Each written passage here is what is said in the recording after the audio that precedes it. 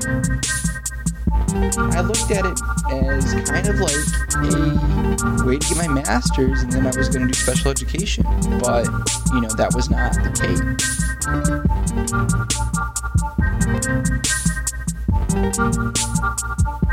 This is What's New with Adaptive Physical Education, and I'm your host, Scott McNamara. Really excited to be bringing you our 10th episode, and we're going to do things a little different today. It's going to be a compilation of all of our interviews and kind of like a best of. Every interview, I always ask a question about what their best stories are in the field. So I thought I would share those with you, and I might give a brief introduction to each one prior to the soundbite. But before I did that, I wanted to maybe talk about me for a little while, because I'm always the one interviewing, and I never really talk about myself very much. And I thought I'd talk a little bit about my background and myself and APE and how I got involved in it. So, as most of you know, I'm from Detroit, Michigan, and I grew up pretty impoverished. I grew up in a trailer park with a single mother until I was 10 years old. I never felt poor, but that was definitely the circumstances that we were in, where we got free lunch, and I went to Head Start.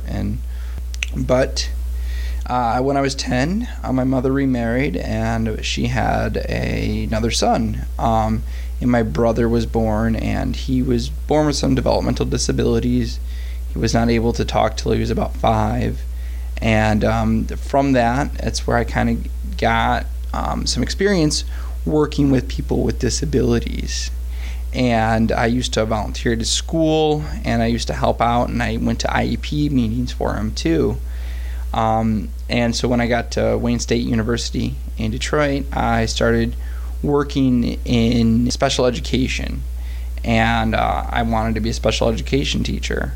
And then at the end of my bachelor's degree, I was looking at working with special needs kids either in Detroit, or I was actually looking at the Peace Corps as well. And then we had a seminar meeting where Dr. Susanna Dillon came in and introduced to us the idea of APE, and she let us know that there was a master's program as well. Now, I had never heard of adaptive physical education before this time, which is a crazy thing.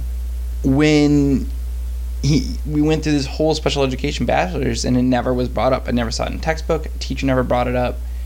And that's just, crazy to me now. But never had heard about it. And at the time, right, I was offered a 1-year master's program. And to be perfectly honest with you, I looked at it as kind of like a way to get my master's, and then I was going to do special education.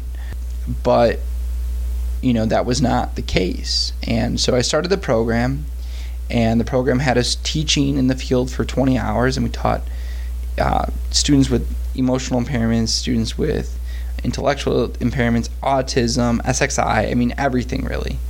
And we worked at all these different levels as well, and we had a mentor, Lisa Berg, who would watch us and then give us advice and critique our lessons. We would present across the state on adaptive physical education. We were in classes, and we did master projects, and we had an amazing time. And after that year, I started working as a special education teacher in Warren, and I also did APE sometimes as well, but not to the extent that I really had wanted or had APE involved in the IEP process to the amount that I would have been happy with. But with that, I was also still engaged with a lot of different volunteer programs. I did an autism program at Oakland University. I worked with athletes with autism at Wayne State University, which was a sports club for kids with autism. And then with me and some of my other colleagues, we started at Camp Abilities Michigan, a blind sports camp that we've mentioned before in the podcast, in Michigan. We're in our 3rd year now, and it's really great, and we love it, and we're involved in all these different things, and play all these different games, and it's been an amazing experience, and it's continuing to go just like this podcast. My last year at teaching, I started going to school at Wayne State for my PhD, and I knew I wanted to get my doctorate because I knew that I had something to offer, that I wanted to offer something to our entire field. And I mean that I wanted to build awareness, and I didn't want what happened to me as a special education major as a bachelor's to happen again.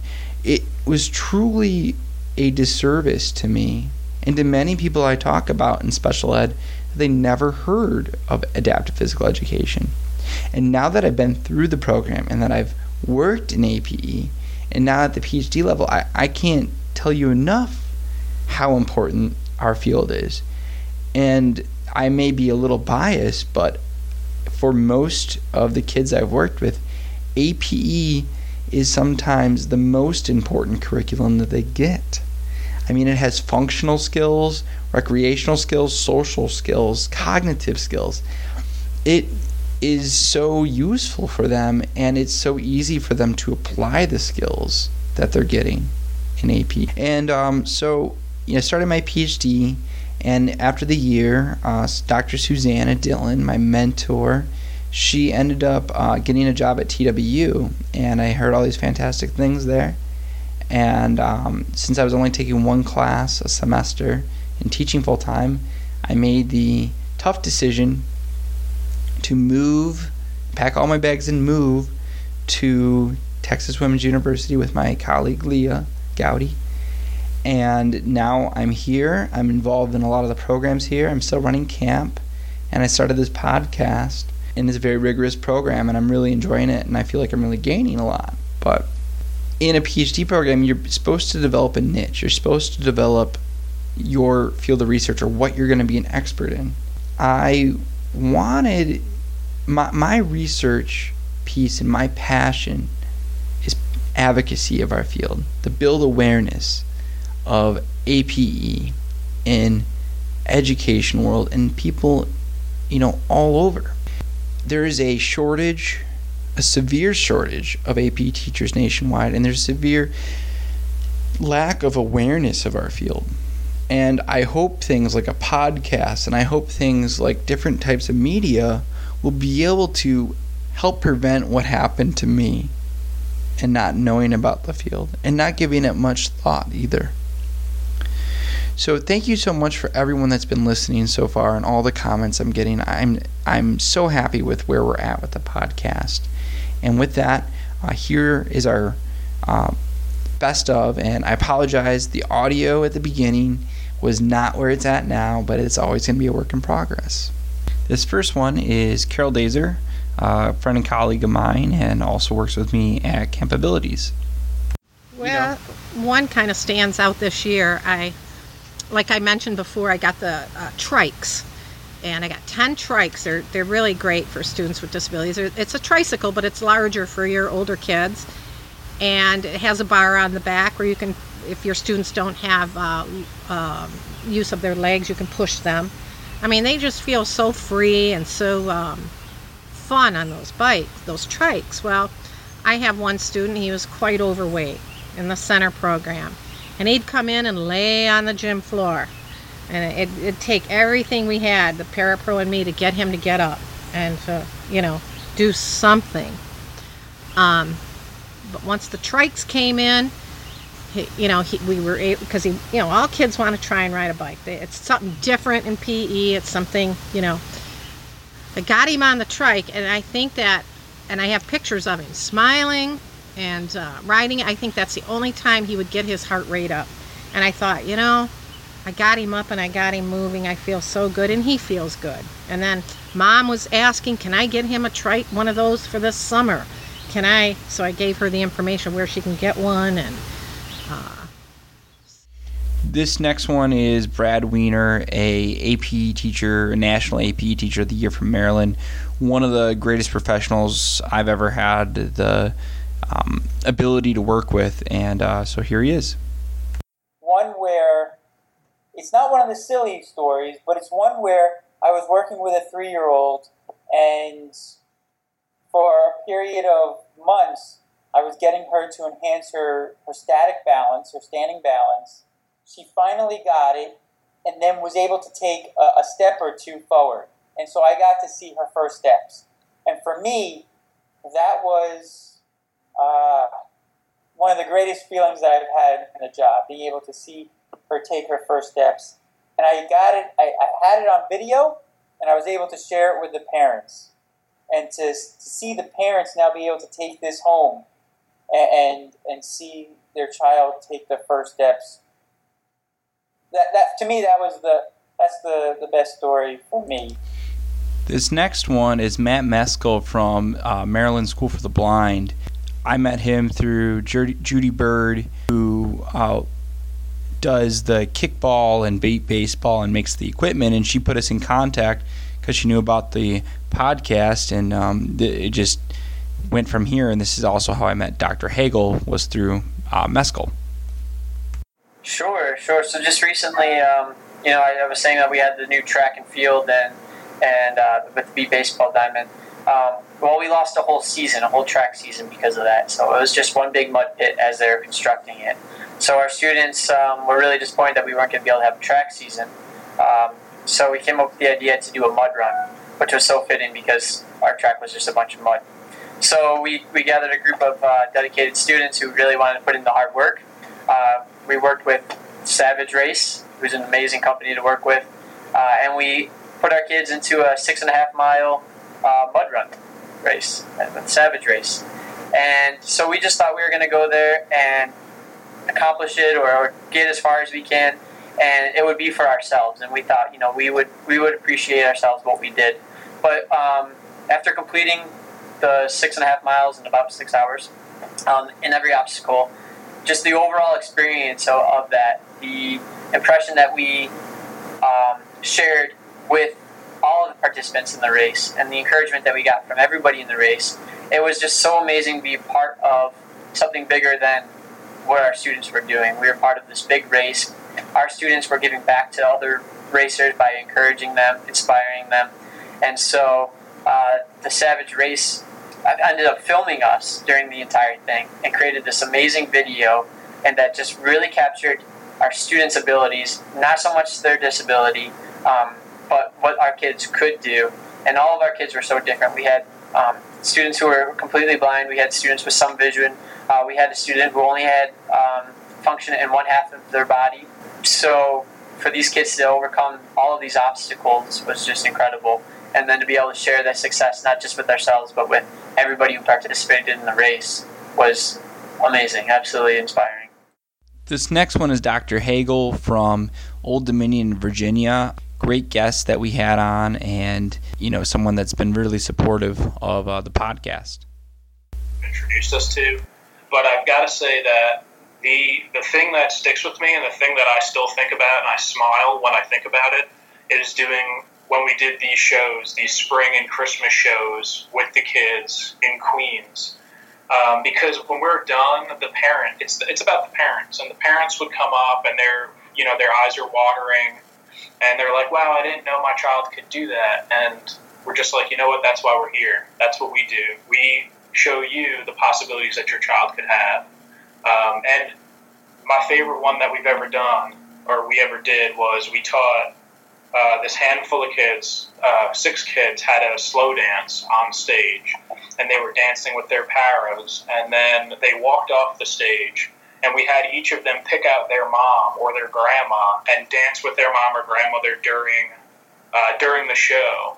And like the eyes all over the auditorium were just welling up with tears. Like it was one of the most beautiful things that I've ever been a part of. And I was a small part. All I did was put the music on, and these kids did everything else. So that's my favorite all-time story so far. But new stories happen every day. Definitely. So this is the last one, and it's with Amanda and Jean Young, mother and daughter, that were both APE teachers. And this one was a very recent one, but they had some great things to say. One of my students, I spoke about him a little bit earlier. He's just super high functioning, just this kid, when he was 4 years old, he could hold like a blow-up basketball and just sink it in the rim. And we're like, what?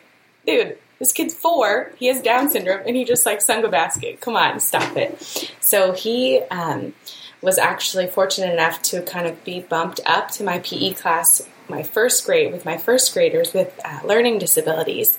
So he is 6 with Down syndrome in a class with 7 and 8-year-olds with learning disabilities, participating in every PE game that we play, every little thing. And he was like just on it. He was awesome. And he was keeping up with all of the other kids. He was doing great. So when field day came along, good old field day, I do field day for my kids, and it's like a full, legit field day for a long time. You know, it's 3 or 4 hours of field day, and he was able to come with us and do it, and he participated in everything with the students. I think the only thing that I had to modify was the hurdles, and I had to just lower them down a little bit for him. But everything else he did with his team and just with just the most happy heart. And we end field day with a relay race. So the last, he got to carry the baton for his team and run his relay. And the most special thing was that his captain of his team, which was a 6th grader, ran with him the whole entire way. And then as he was kept running, all the other students came along with him and just finished that race with him all the way to the end. And his dad was actually there to be able to see it. And it was so great because he was there participating and he was one of the team. And nothing stood out about it. So he wasn't different. He was just one of the team. So that was I'm really glad you went first so I had a chance to kind of process the question and think through some of my students. And the one that really stands out is a student in high school who is totally blind, visually impaired. And the things that I was able to do with him, because he was, in regular ed classes, we kind of had a one-on-one situation once a week that I'd say, okay, what would you like to do today? Let's try juggling. How can I juggle? And he was able to start juggling with plastic bags because it made noises and he could hear it and get the rhythm in. We did tennis with the rattle ball, just hitting against the wall so he could hear that ball coming back at him and he was able to swing at the ball. Well, that's it. Thank you so much for listening to this podcast. We have some more coming up with some nonprofits that work in the field and some Paralympic athletes. And please keep in contact with me. Let me know what you like, what you want to hear, and we'll see you soon.